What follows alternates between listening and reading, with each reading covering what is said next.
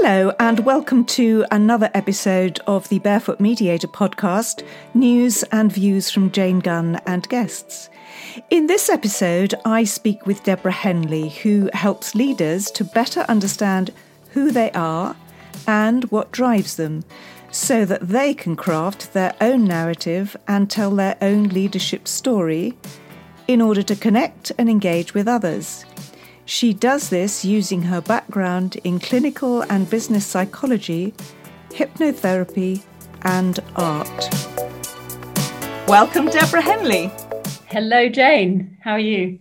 Very good, thank you. So, Deborah, just for context, we're speaking in, I think it's the 21st of June in 2021, depending on when people might listen to this. And it's such a pleasure to have you on the podcast. So tell us a little bit about your background, the work that you do, and in particular, where your passion for that comes from. Well, my passion is around human connection and having the courage to connect with people from our own truth, being truthful as leaders, as thought leaders, and just as human beings, and connecting with one another without there being sort of artifice or a persona. And I think that passion came from growing up. I went to at least 8 different schools. Wow. My parents each moved house. They got separated when I was 11 and each moved house multiple times. So Yes. I was always changing. And as a result, I was constantly having to fit in with new groups of people. And I think on the plus side, that made me really adaptable and sort of agreeable and affable and other things beginning with A, amiable and able to fit in. But what it also did, I think, was it meant that I would conform or ensure that I did fit in by hiding elements of myself. So I grew up in Hong Kong, and I was the sort of expat kid that turned up I ended up at a fairly strict all-girls boarding school in the Dorset countryside. Mm-hmm. And I just felt like I was a completely different person with different sort of reference points, but I hid that and just tried to get along. And I think that same thing has happened throughout my working environment, but it's been very useful because, I worked in the film industry, first of all, and I'd join a crew and have to fit in, and these would be short projects. And I could sort of join with a lot of people, work on a project for 3 months, and then it would be finished. And in the same way, I could join I've done a lot of sailing across the Atlantic and the Pacific, and I can jump on a boat and fit in. Those things have been great. And also doing training courses and workshops with different groups of people. But I realized after a while that I was sort of wearing a mask all the time, and not just one to protect me from the coronavirus. Yes. But, just one that I just always felt as though it wasn't okay to be me. It's fascinating that you say this, Deborah, because I've just come back from my mastermind group today. And one of the things we were talking about, and we talk about as speakers, is that this fact that death comes third, that, what people fear most, or one of the things people fear most is standing up and speaking in front of people. And the other thing that people fear a lot is social exclusion. And I know that from my work with conflict, that we don't want to. One of the things that makes us feel conflicted is taking off that mask or being real or doing something that makes us stand out and be different. So I wonder, what you feel about that, or what lessons you've learned about that power of being different. Yes, I think that urge to belong is so powerful. And yet we're not really belonging if we're not being ourselves anyway, because there's an expression I heard, which is better to be hated for who you are than loved for who you are not. And I think if you belong because you are putting forward a false identity, you don't really belong, and you never really feel as though you're part of things. But if you belong by being different, if you're included and you're able to express who you are in a different way, then you really do feel a great sense of belonging. So I think society today is so multicultural. Most organizations have people from all sorts of different countries, religions, gender orientations, and these sort of monocultures are no longer acceptable. So it's really important that people don't feel they have to conform to an identity where they never feel they belong. Instead, it's okay for everybody to express their truth. And through my work, I've written a book called Your Leadership Story, and it's very much about really understanding our own personal narrative and being able to share that in a way that connects with other people. That's fascinating. So how do you, Deborah, actually get people to share that narrative? Presumably you have some tools or some ways of getting people to begin to explore their truth from this perspective of themselves at work or as leaders. Well, I started off my career in psychotherapy, and I used to work with people in addiction recovery. And there was a lot of there were people in that environment becoming really honest with themselves, because it was the only way forward. People who had been in denial for a very long time, and it wasn't working anymore. And I realized that when I made the transition into the city, I went to work in one of the big four in marketing and relationship development. I realized that the same thing was happening in corporate environments where people were using the same persona. So I do encourage people to be vulnerable. And I think the way I do it really is having to sell in the benefit of doing it, sell in the benefit of starting to open up. And it really has to come from leaders at the top, where there's less at stake, where you can afford to say, I'm not this sort of perfect thing. I'm perfectly flawed. I'm trying to think if there's anything particular that I do. I mean, there's a whole process where I take people through a set of steps where they define their sort of core message and their real calling. And most of the time, our calling, the thing that we really want to share with other people, is to serve both them and really ourselves. It's our life mission. So, you know, for me, it is about sharing my truth in a way, but enabling other people to share their truth as well. Yes. To not hide, but to be able to put it out there. And so everybody sort of has something that's really important to them, and it's probably a lifelong journey. I agree. Yes, for many people, it's a lifelong journey. And what's interesting is, you know, at what stage of their life do they either recognize that or recognize it to the degree that they can embrace it, I suppose, which is a different thing, isn't it, really? You know, it might be a calling that's, you know, that's hidden, and you carry on working in the bank or whatever you're doing. And then gradually, you know, you realize that that's not where your passion is, and that your truth is somewhere else, really. I think most of the time it's what would you like to, you know, the question would be, what would you like to do for other people? What do you wish they understood? And then you can quite quickly go to, what do you wish you had understood or known as a younger version of you?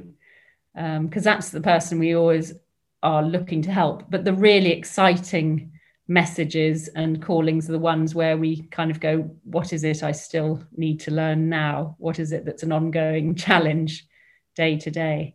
Oh, fantastic. You know, there's so much, I think, that we never stop learning. This idea that you finish school or university and you're done is completely not true, is it really? And I know I've got so much more to learn than there is time, really. Well, it's absolutely the beginning, isn't it? Because going through school and university and things are all part of the train track in a way. It's very difficult to think for ourselves when we're on that journey. And then even, you know, people go through the milk round and corporate recruitment, it can kind of put it off even further. I used to work with a big organization during the graduate recruitment and the induction stage. And they'd bring in all these wonderful, bright young things. And then I'd work with them 3 or 4 years later, and the light had gone out in some of their eyes, and they'd lost that wonderful spirit and energy. And, you know, they had so much that they wanted to do, but they'd had to conform and adapt and fit into what was required in their competency framework to climb up the ranks. I'm fascinated by this now, Deborah. And one of the things I wanted to ask you is kind of what do you make of the times we're in now? And, yes, we're talking in a time where we've had to deal with a pandemic, but we are also talking about a time where young people are experiencing the challenge in thinking for themselves. And, how do we move through the times we're in where all of us this year have had to conform to a certain extent. So, but we also need to think for ourselves and young people in particular. And I think for me, this is a particular challenge, being someone as a lawyer and mediator who encourages people to think and make their own decisions. How do we encourage that, do you think, in the times we're in, the society we live in?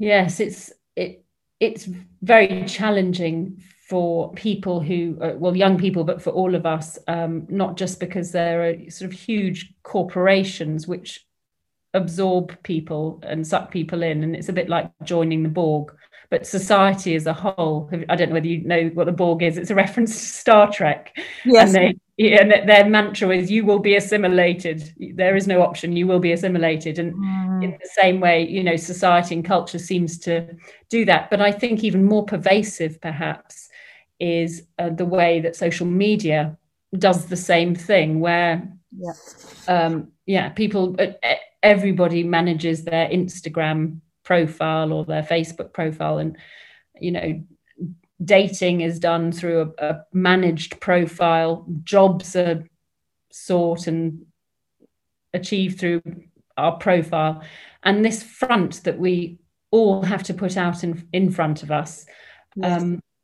makes it harder than ever to put ourselves forward in that flawed, vulnerable human way. We want to look polished and perfect and wonderful, and unsurprisingly, and it's just, I think it takes a lot of courage for anybody, a young person or somebody longer in the tooth, to put themselves forward in a way that seems a little unusual or goes against the grain, or challenges the norms or the status quo, or rocks the boat. But there are people like Greta Thunberg who's been incredible. To just, I think she's fascinating. She's somebody who isn't doing it for herself, isn't speaking up for herself, but for society and obviously for the future of the planet. But she speaks in a quiet way, and she's surprised by the attention she gets. And it's because she's kept things very simple, and she's just speaking her truth, and she doesn't perhaps know how to conform and adapt and play a role. She's just very simply seeing and saying things as she sees them. So that was another question I was going to ask you, Deborah, and I think Greta Thunberg is a great example of how do we as individuals lead in the times we're in. We can look for, and I suspect we're not always going to find leaders who are going to lead us through these times, whether those be political or corporate leaders. But my sense is that we need to find the leader within ourselves. And from what you're saying, there's a truth and vulnerability and an authenticity that we also need to find that helps us, to be the leader that we are, to find our own way through in times of challenge.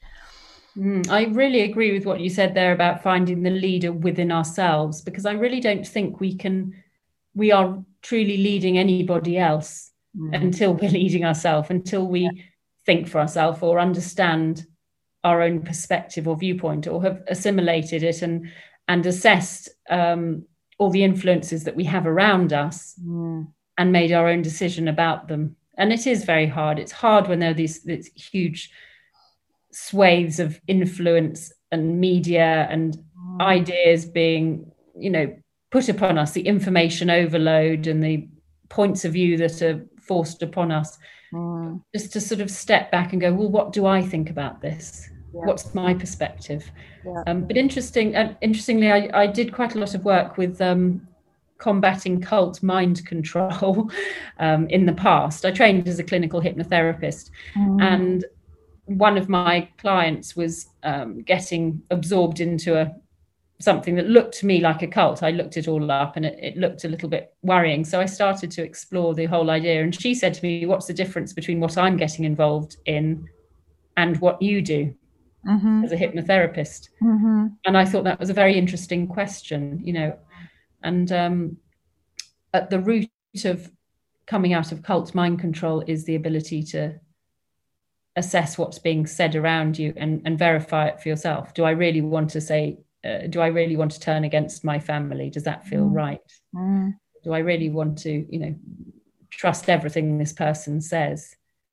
And leading ourselves is not just perhaps following one person. Well, it isn't following one person blindly. It's thinking for ourselves, but where we agree with people, we can fold into that. I haven't got the answers to a lot of these questions. I don't think you should have, Deborah. I don't think we need the answers. I think what we need actually in the times we're in is more questions. And I think that's what I'm getting from you, and what I think from my background as a lawyer and a mediator, you know, what we do, or what I encourage people to do, is in terms of thinking, ask questions, be totally curious, weigh up the evidence, think, what is the evidence? Where does it come from?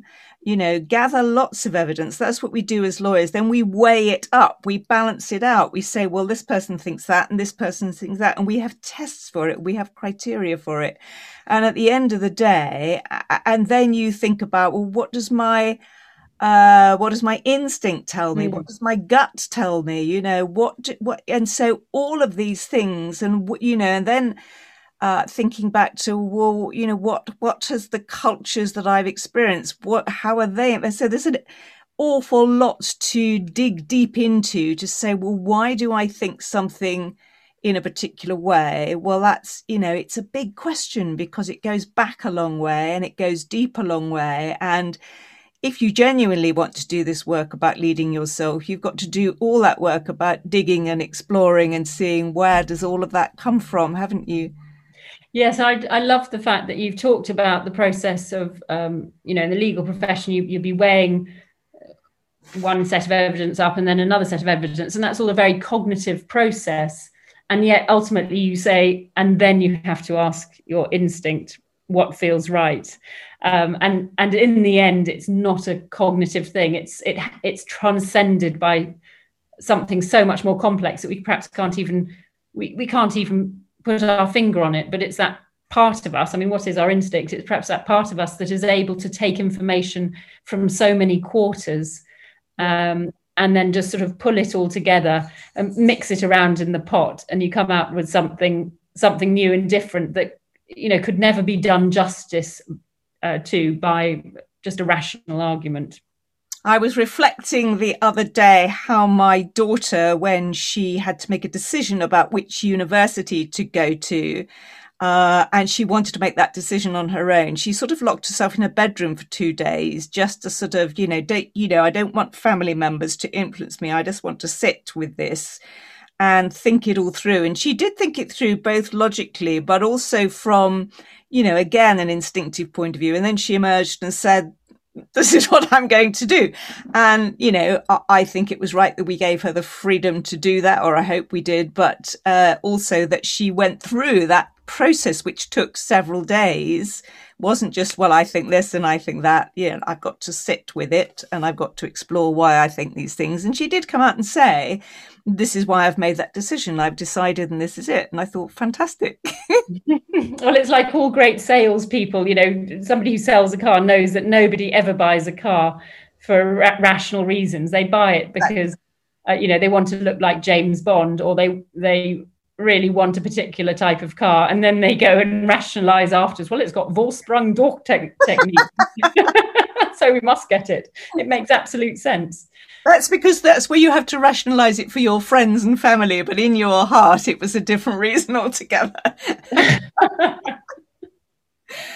Oh, so Deborah, I wonder then, if we do look for people that you, and there may not be people we know, but if you're looking, and you've mentioned Greta Thunberg, inspiring leaders, who are you finding to be inspiring you these days in terms of this leadership capability, real leadership? Well, I loved something I heard from Jacinta Ardern. She seems to have been doing all sorts of wonderful things, the Premier of New Zealand. But she said the other day, I can't quote her exactly because I can't remember what she said, but it's something along the lines of, it's not necessary for politics to be all about posturing and, who's the strongest. There is a place for kindness. Yes. And friendship within politics. It doesn't have to be a battle. It doesn't have to be a conflict. I mean, essentially, she's sort of saying it doesn't have to be I win and you lose. Yes. Well, I could completely agree with that. And I also do admire her leadership style and the fact that she's been more authentic than some, or more vulnerable than some, perhaps. So Deborah, what would a final message? I've loved this conversation and the idea that we are coming back to perhaps a time where we look within ourselves for leadership, and that involves vulnerability and authenticity and being genuine with ourselves, but and also that requires some quite deep thinking to get there. It isn't just who we are; it's who we really are on the inside that we've got to find. So who we really are, and I think combined with who we aspire to be. I think there's always that movement forward, as Michelle Obama put in her book Becoming. Well, she had that wonderful expression of becoming. It's not who we are now, it's who we aspire and we're moving towards all the time. And I think that momentum is really important in that sort of journey. Yes, I like that.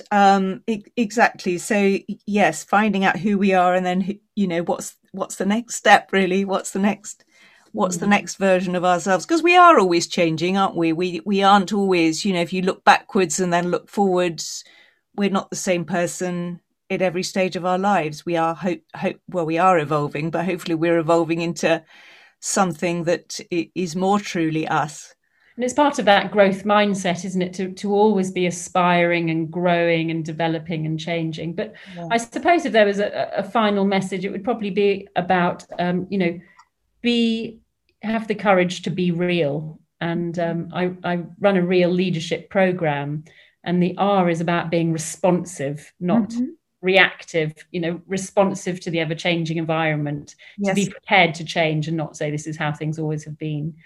And the E is for emotional intelligence, which is about, having awareness for our own feelings and those of others, and also being able to manage and communicate those effectively. The A is authenticity, so that speaks for itself. Be true, be vulnerable. And the L is about leading yourself so that you leave a legacy.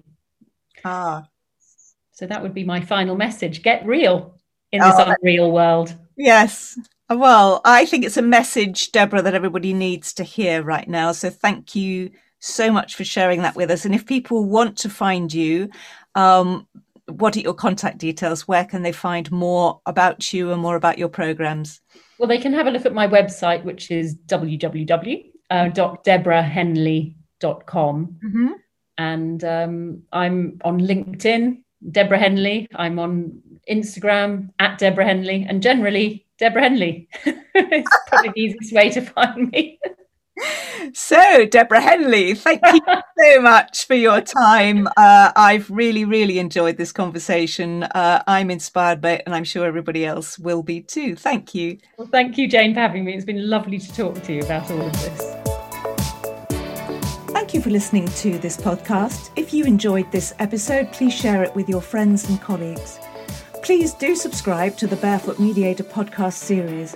And if you would like to access my free video series for managing in times of change, challenge and crisis, and download a PDF copy of my book, How to Beat Bedlam in the Boardroom and Boredom in the Bedroom, please go to janegunn.co.uk/video.